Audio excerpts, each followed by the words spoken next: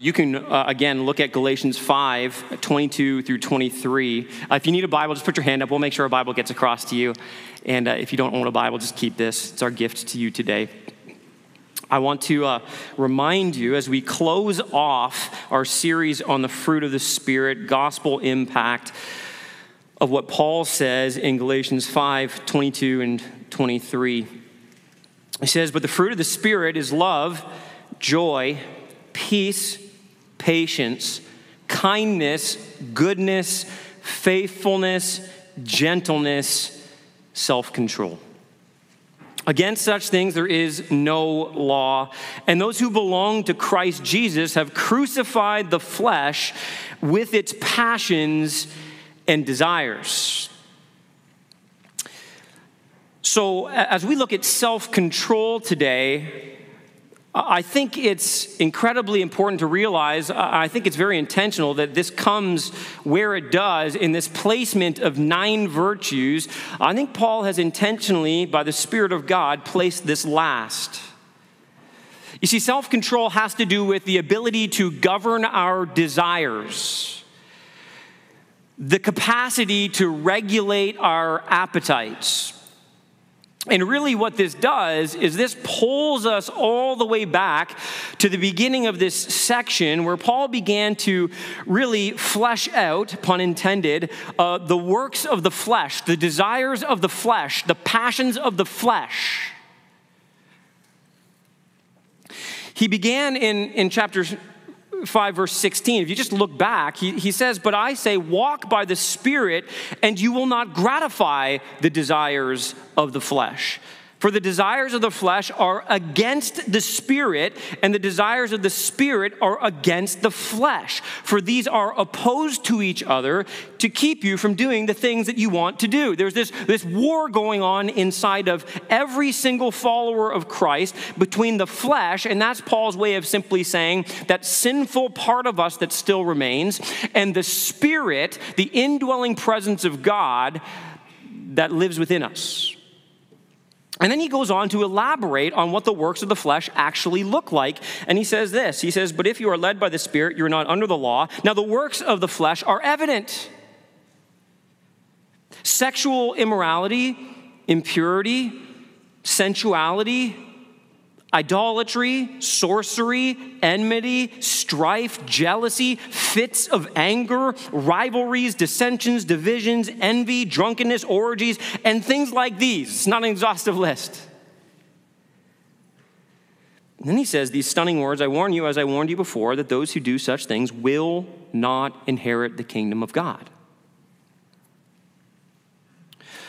And really what we see here is that this list that Paul gives us of the works of the flesh, they really display a fallen, sinful human nature out of control. And really self-control is the opposite of self-indulgence. And herein really lies the tension, I think, that we all know is real because we all experience it within. We see both the practical value of self-control, and so does every person in our world, because we know that so much of successful living is dependent upon self-control. And yet at the same time, we feel the allure of sin and the longing to self-indulge. And what Paul addresses here is more than just our behavior. It involves the ability to control our thoughts, our desires, our emotions, and our impulses. And as Paul has made it clear to us, this is so essential. It is necessary because we are at war with our sinful desires, those fleshly appetites that remain. The Spirit of God is going to war against those within us. You can kind of think of it like this. Self-control, in one sense, maybe in the negative sense, is about avoiding what is destroying. That's the negative reason it's necessary for you to have self-control. You need to be avoiding what is going to be destroying you, your life, your joy. But I really want to look at it from a positive angle. You can kind of think of it like this, that self-control is necessary not only for avoiding what is destroying, but for pursuing what is renewing, what is life-giving, what is truly fulfilling. So if you're here today and the negative effects of self-indulgence, of a lack of self-control, aren't enough for you, they're not hemming you in, they're not preventing you from walking in this self-indulgent kind of spirit, then perhaps the positive impact of self-control will be a helpful motivator for you today, will incentivize you towards what God is calling you today and what God is longing to produce within you today. Remember, this is all about gospel impact. It's about what God is doing in us in order to work through us. So I simply want to give you 3 thoughts today. Self-control is necessary if I want to experience more. First, success for the Lord. Success for the Lord. It seems, again, intentional that this final virtue is placed right here on the list. And the reason I say that is because it's a necessary virtue in order not only to avoid all of the other vices that we've just looked at, but actually it's necessary in order to cultivate all the other virtues that God has given before this one. I want you to notice as well that Paul has an ultimate goal here in mind. We looked at it in verse 17, where he says, I warn you, as I warned you before, that those who do such things will not inherit the kingdom of God. You see, Paul's ultimate goal, what he's placing before all of us, is the idea of the kingdom of God. He wants you to be a citizen of God's kingdom. He wants you to have assurance that you're going to inherit God's kingdom. Paul is always concerned about salvation. He's concerned that you are affirmed in your spirit, that you are truly saved, that you're safe and secure in the arms of God. And by the way, self-control, your ability to control the sinful impulses and appetites in your life, are part of the evidence that affirm the saving work of God in your heart. So too is self-control in the positive sense, where you are actually restricting not only the negative things in your life, but you are controlling your appetites and directing them towards an ultimate end and an ultimate goal. Paul wants us to be concerned with our own salvation, but he also displays by his own example here that part of our success in the Christian life is being concerned about the salvation of others. It's part of what it means to be a spiritual Christian, a Christian who loves the Lord, loves to see other people know the Lord. It's actually close to what Paul says to Timothy, his protege in the faith, in 1 Timothy 4, verse 16 on the screen. He says this, he says, keep a close watch, Timothy, on yourself and on your teaching. Persist in this, for by so doing you will save both yourself and your hearers. Here, you can think of it like this. A close watch is simply another way of saying be self-controlled. Be vigilant. Success in the Christian life, we saw this a couple of weeks ago, is really defined by our faithfulness to the Lord. But faithfulness to the Lord, listen, it manifests itself in fruitfulness. There's no way around this in the scriptures. Jesus himself made this abundantly clear. In John 15:8, perhaps one of the greatest passages on fruitfulness in all of the Bible, Jesus says this, by this my Father is glorified, that you bear much fruit and so prove to be my disciples.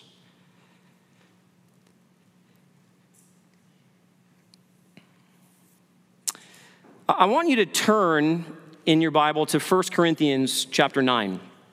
I'm going to put it on the screen, but I really think it's helpful. If you have your Bible, I would love for you to turn there. I think it's one of the best passages in the Bible on self-control.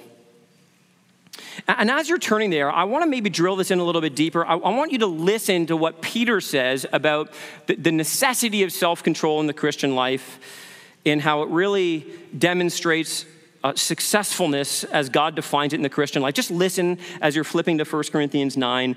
He says this in verse 3, his divine power has granted to us all things that pertain to life and godliness, through the knowledge of him who called us to his own glory and excellence, by which he has granted to us his precious and very great promises, listen to this, so that through them you may become partakers of the divine nature. Think about the fruit of the Spirit here. Spirit dwelling in you. Having escaped from the corruption that is in the world because of sinful desires. For this very reason, make every effort to supplement your faith with virtue, and virtue with knowledge, and knowledge, listen, with self-control. And self-control with steadfastness, and steadfastness with godliness, and godliness with brotherly affection, and brotherly affection with love. Listen to how he goes on here. He says, for if these qualities are yours and are increasing, they keep you from being ineffective, I love this, or unfruitful in the knowledge of our Lord Jesus Christ.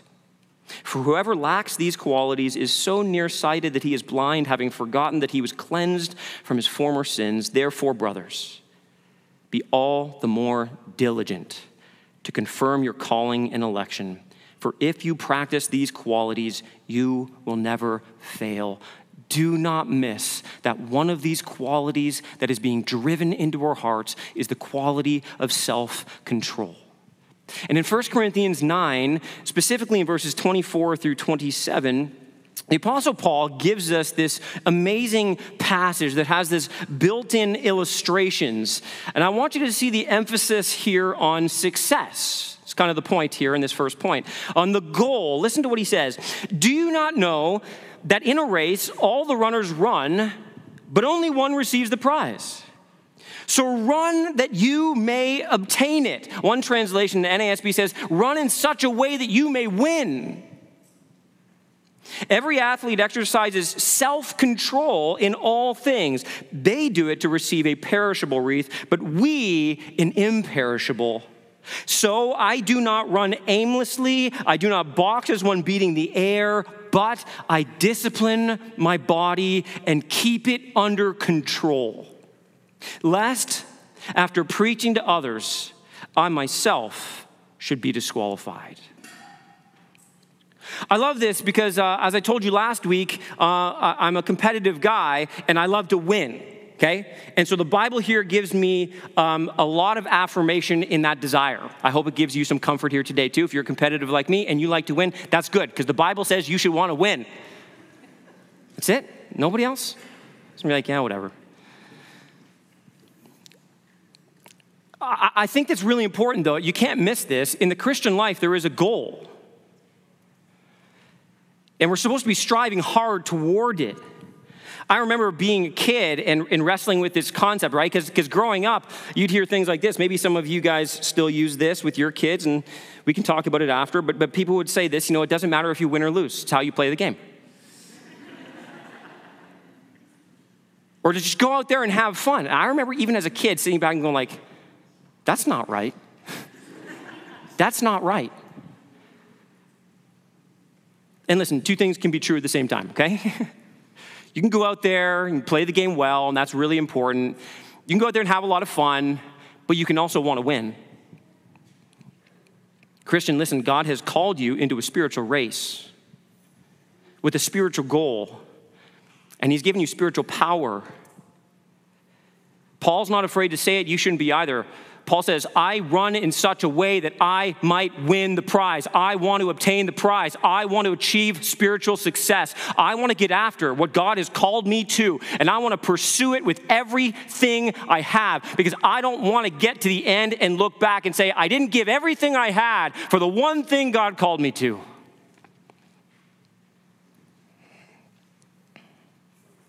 He says, I don't want to run in a way that disqualifies me in the end. Now, what Paul is not talking about losing your salvation. That has nothing to do with losing your salvation. It has everything to do with failing at the mission.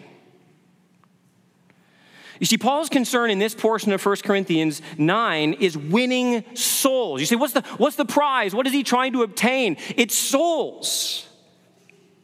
So, well, how can you be so sure of that, Ian? Aren't you just kind of making that up? I don't see souls in there. It's easy. The context informs what Paul means when he says, run in such a way that you may win. He's been using this win language prior to this passage. Look back in verse 19.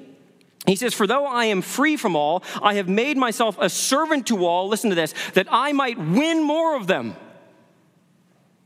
To the Jews I became as a Jew in order to win Jews. To those under the law I became as one under the law, though not being myself under the law, that I might win those under the law.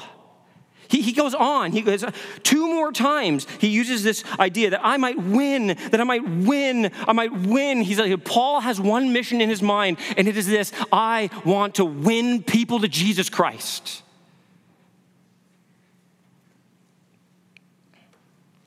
This is about winning at the mission to make disciples, which is the same mission we've been called into. This is why we repeat our mission statement all the time around here, okay? Because we never want to lose sight of what God has ultimately called us to do. And if you're not constantly focused on the end goal, then you're going to lose sight. You're going to be motivated by something other than the primary goal. And what God wants most of all is for us as the people of God, as individuals, but as a church, to be fixated on the goal, okay? We say this, the Great Commission, we've kind of broken it down into 3 chunks, right? You can help me out if you know this, right? Lost people saved, saved people matured, matured people multiplied, all to the glory of God. You see, we win the prize so that he gets the glory.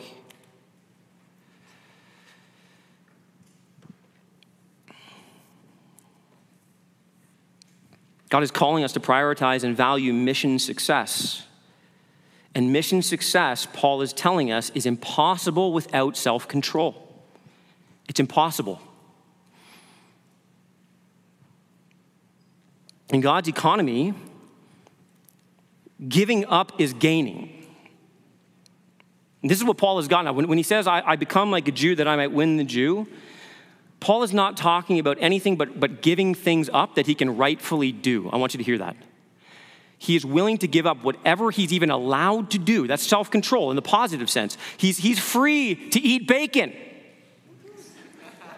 And most people are like, you're crazy if you don't eat bacon. And Paul's like, I'll give up bacon if it means I can win Jews, okay?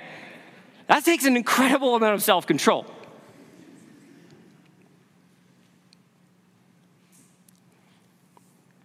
And I want you to hear this. What Paul is advocating for on the mission is contextualization. And contextualization is not capitulation. In fact, it's necessary to accomplish the Great Commission. But make no mistake about it, so much of contextualization is about giving up what you're free to do in order to win people to Jesus. And the picture he gives us here is this picture of an athlete who epitomizes this, right? We get this, who gives up in order to gain, gives up what they're free to do, what they are allowed to do, so to speak, but what they know will not help them win the prize in the end. You don't become a successful elite athlete by doing what everybody else does. You become a successful elite athlete by giving up what everybody else won't. And so I just want you to hear this, that self-control is fueled in many ways, at least in large part, by our desire for success. So what I'm advocating for today, what the Bible is advocating for, you should want to be successful in accordance with God's word, and successful is about being faithful to the mission. If I long to cross the finish line and hear the words, well done, good and faithful servant, I must see self-control as absolutely necessary in my life. And Paul links the success of our life and our mission to one thing. Say, what exactly does he do this with? Here it is, personal holiness. Self-control, secondly, is necessary if I want to experience more sanctification from the Lord. Sanctification is just that theological word that means personal holiness. To be set apart from sin, to be consecrated unto the Lord. And it's this process of gradual growth in the Lord. It's in many ways what this series is all about, that God is trying to produce within us the fruit of the Spirit, more Christ-likeness, more holiness, more godliness. But what this is calling us to is a cultivation of those things, which requires discipline, self-control. I mentioned that self-control in many ways is the ability to control our wants, our urges, our emotions, and our passions. Paul says that he doesn't run aimlessly. He doesn't box as one beating the air. But again, notice this language in verse 27. I discipline my body and keep it under control. Again, I memorized this passage years ago in the NASB. Here's how it says it. I like it so much better. I beat my body and make it my slave. I don't let my body control me. I control my body. I don't let my appetites and my urges control me. I control my appetites and my urges. In athletic terms, this is talking about training. And training oftentimes in an athletic sense, we know this is costly, it's painful, it's hard work, it's not easy. And I think too often in the Christian life, we expect things to come too easy. We expect things to come, like holiness to come without a cost. And I think that's just an unreasonable and unbiblical expectation. And the Bible calls us, listen, to pursue holiness, to be disciplined and exercise self-control in every area of our life. I was just recently watching some of the track and field world championships. Anybody know that was going on? It's like 3 people in here probably.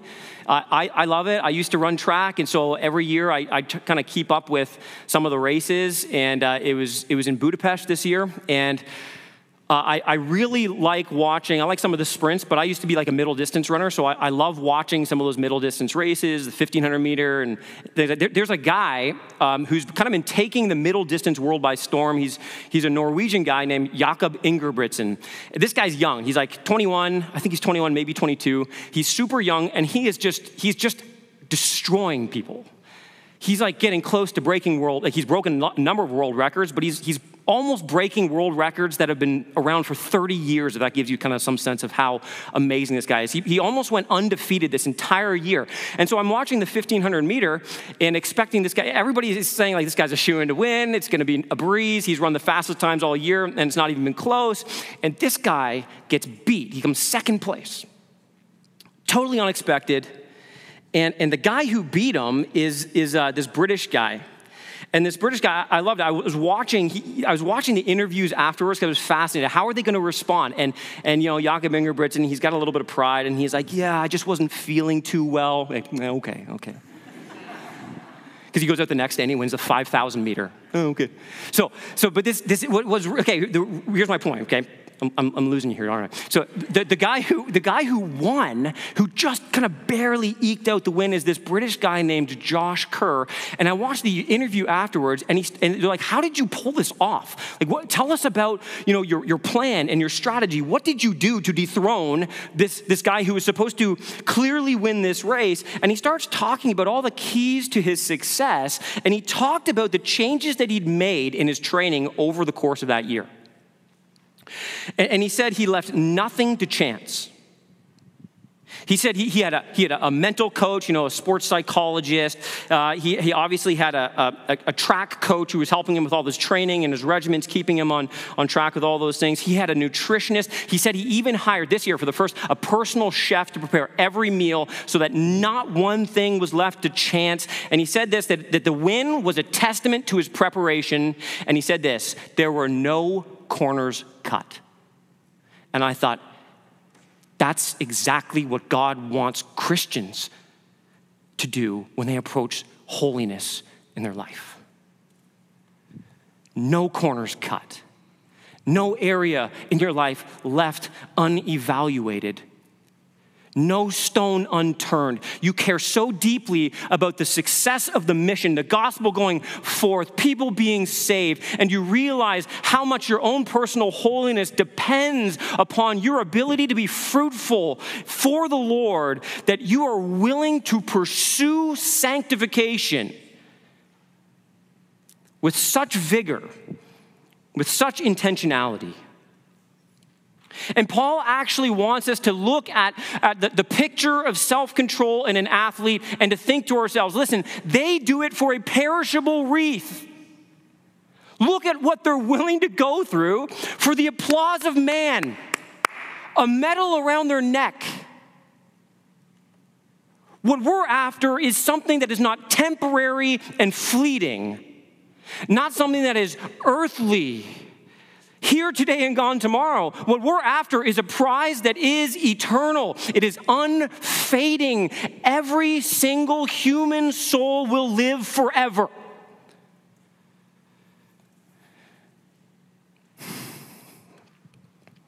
Paul, as he's shaping Timothy as a young pastor, says these words in 1 Timothy 4, 7 and 8.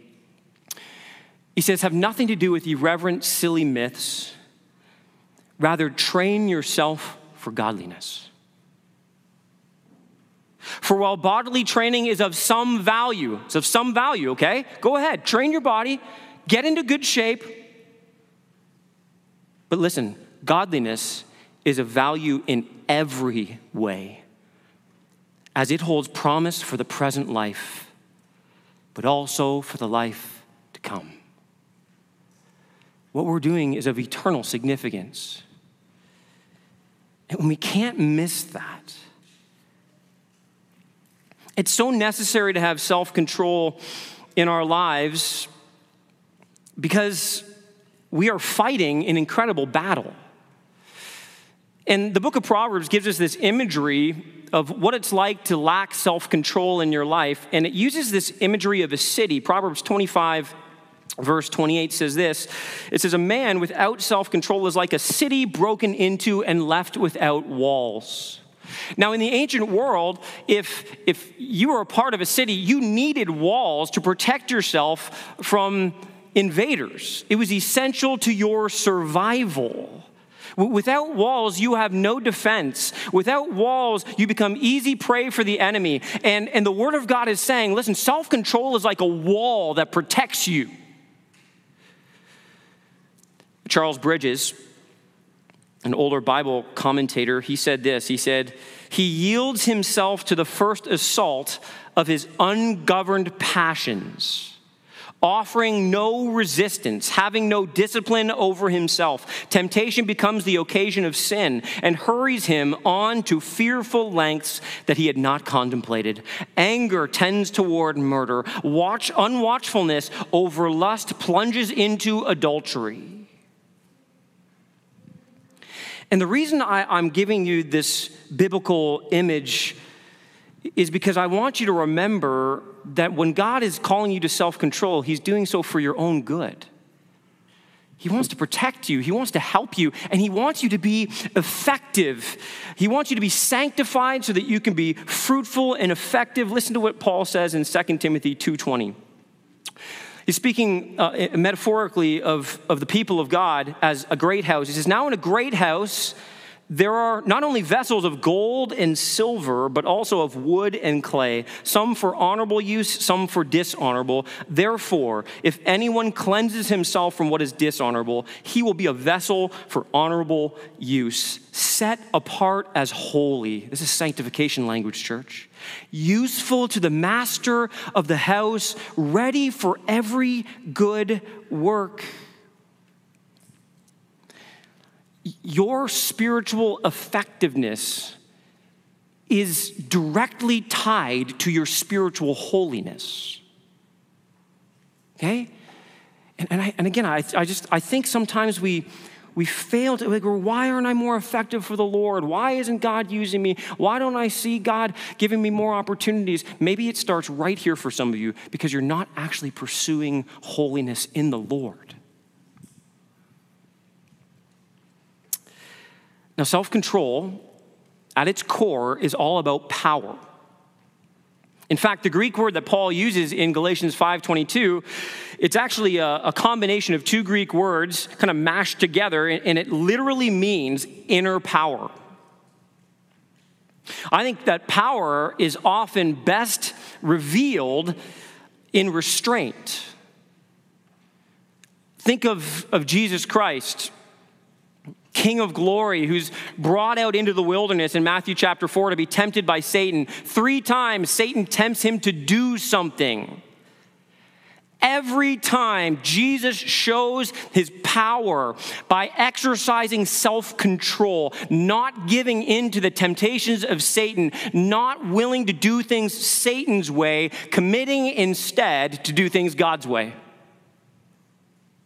Think of Joseph, who exercises immense power over his own passions and lusts when he is tempted and enticed by Potiphar's wife towards sexual immorality. And what does he do? He flees. He runs away from the situation. That is not a display of weakness. That's a display of power. That's why Paul seizes on that imagery in 1 Corinthians chapter 6, and he's actually creating this kind of mental link to Joseph, I believe, when he says this: when you face sexual temptation, what are you supposed to do? Flee. It's not weakness, it's power.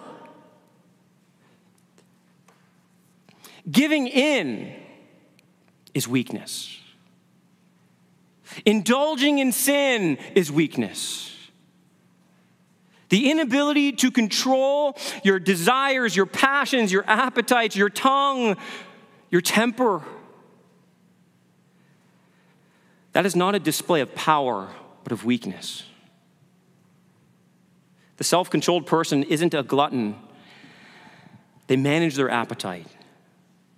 They don't react with rage and fly off the handle every time things don't go their way, but they have a mastery over their emotions. They don't indulge every desire, but they restrain their impulses. And the reason we need self-control is because of sin. Paul's drawn our attention to this already in Galatians 5, but ever since the fall, all the way back in the garden, our impulses and desires have been shaped and driven by sin. So much so that the Bible actually says that apart from Christ, we are all slaves to sin. The natural man lives for the passions of the flesh.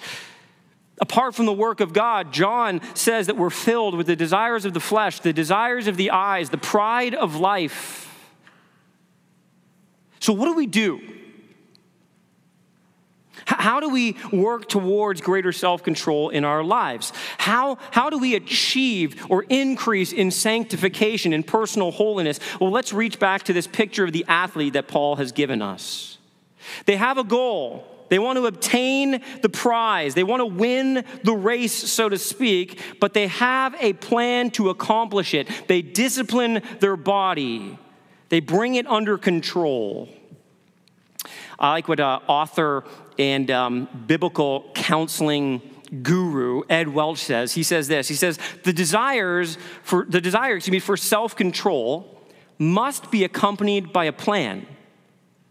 If self-control demands thoughtfulness, and if it ultimately declares war on both our own flesh and Satan's temptations, then there must be a strategy.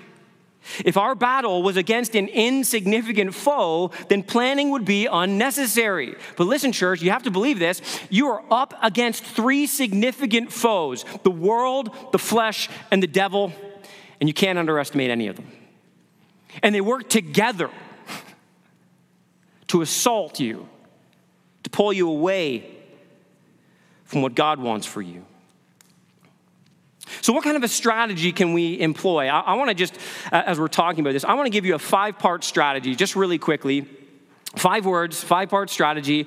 And this should be somewhat obvious, but I trust even that this would refresh you and help you, because if you're like me, there are certainly areas of my life where I do not exercise self-control the way I ought to. So here's what I want you to first do. Isolate. Not personally isolate. I mean isolate areas where you are lacking self-control. This is a call really to examine your life, to be absolutely honest. Where is it that you lack personal self-control? Is it with your tongue? Is it with your temper? Is it in regard to food? Is it in regard to lust? Is it in regard to entertainment? Doom scrolling? Isolate that, be clear, be specific, and then secondly, implore. And here, by implore, here's what I mean. I mean, go to God first and repent of your sin, repent of your lack of self-control in these specific areas, and request the help of God. Beseech him, call out to him, ask him to supply what you are lacking in and of yourself. Third, identify when you tend, this is so important for your strategy, identify when you tend to struggle most with self-indulgence in those areas of weakness. Look at the circumstances of your life that seem to lend themselves toward failure in these particular areas, right? Like, you know, if you struggle with food, don't go grocery shopping when you're hungry, right? If you got a temper and it's fueled by a lack of, like, everybody knows what it's like to get hangry, okay? We know this, so like, back off, isolate those moments, identify when you tend to struggle most of them, and realize that those are trigger points for you. Avoid what leads to temptation. Flee those situations or circumstances. 4, interchange. I needed I words, so you have to kind of humor me here. But the idea here is this is replacement. This is the put off, put on principle. You can't just put off things. You need to put on the kind of corresponding virtue, right? So if you're struggling with lust, Paul says that you need to learn to be thankful. If you are selfish and you want to be served, you need to learn to serve others. If you have a temptation towards lying, then you need to be a person who tells the truth. If you have a struggle with stealing, then you need to work hard and give to people, not take. There's a corresponding virtue. Finally, and perhaps maybe for some of us, this might be one of the most important things we can do, invite. Invite people into the plan. Ed Welch says this in the same article. He said, "It is one thing to make a resolution. It is something completely different to repent, diligently seek counsel, and in concert with others, develop a plan that is concrete and Christ-centered." I think that's so critical. Bring your sin to the light. Invite other people into the struggle with you to help you chart a path forward, to keep focused on the gospel, and to be accountable. I love the emphasis there on a concrete, Christ-centered plan, because the honest truth is, if Christ is not involved, you will find no lasting fruitfulness. Which is why, finally, self-control is necessary if I want to experience more satisfaction in the Lord. Ed Welch goes on to say that the heart of any plan must be Jesus himself. There is no greater strategy than looking to Christ. Rather than give us a 12 steps on which to rely, he gives us a person to know and enjoy. As Jesus is known, enjoyed, and exalted among us, you will notice that self-control becomes more obvious. In Matthew chapter 5, verse 6, Jesus puts it like this: "Blessed are those who hunger and thirst for righteousness, for they will be satisfied." Jesus is saying that ultimately, there's only one thing that can satisfy. It is him and likeness to him. Satisfaction in the Lord is both the motivation and the means for our self-control. It is the key to our sanctification and therefore our spiritual success. So if we back this up, here's what you're going to find, okay?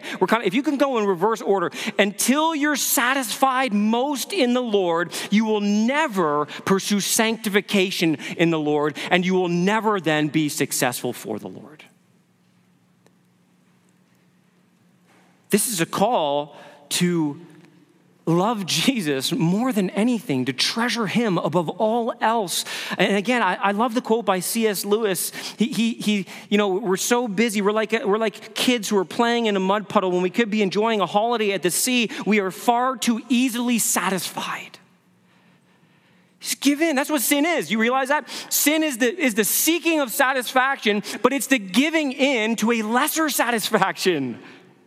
A temporary satisfaction that actually doesn't satisfy in the end. It hollows you out more. And what it does is it creates this chasm within your soul that longs for more and more sin in order to be more and more satisfied. And it just perpetuates the problem.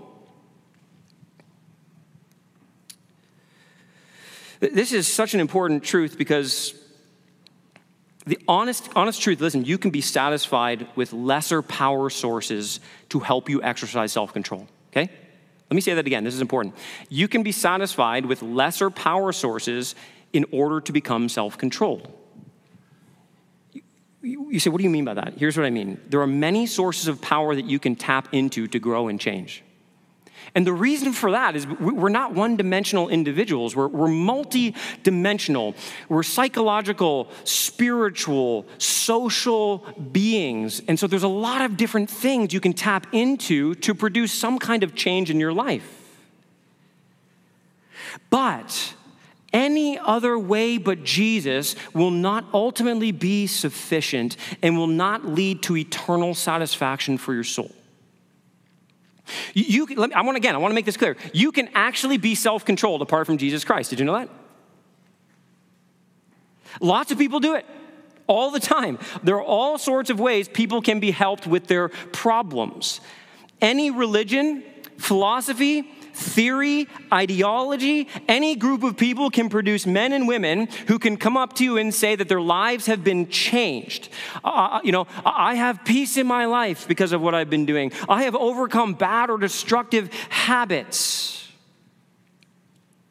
How many times do we hear people say, well, if it works for them?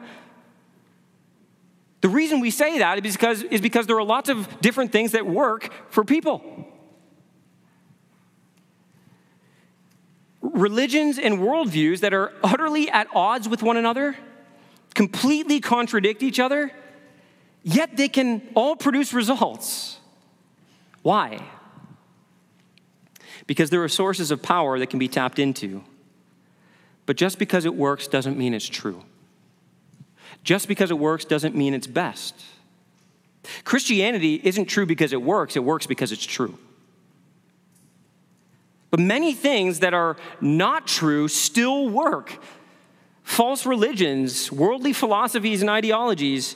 I mean, the self-help section in brick and mortar bookstores and in online sales is by far the most profitable.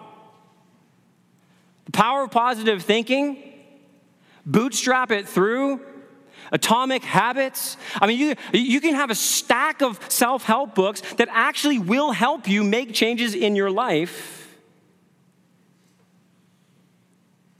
So you can change and you can be self-controlled apart from Jesus. You can actually overcome porn addiction. You can overcome alcohol or drug addiction. You can get weight loss. You can fix your marriage. You don't have to find Jesus to fix all of that. Lots of sources of power work. However, listen, if you turn to anything but Jesus, in the end, you'll be worse off than before, and you'll still be lacking the satisfaction that your soul so desperately desires. In contrast to those whose portion is in this life, Psalm 17:15 says this, "As for me, I shall behold your face in righteousness.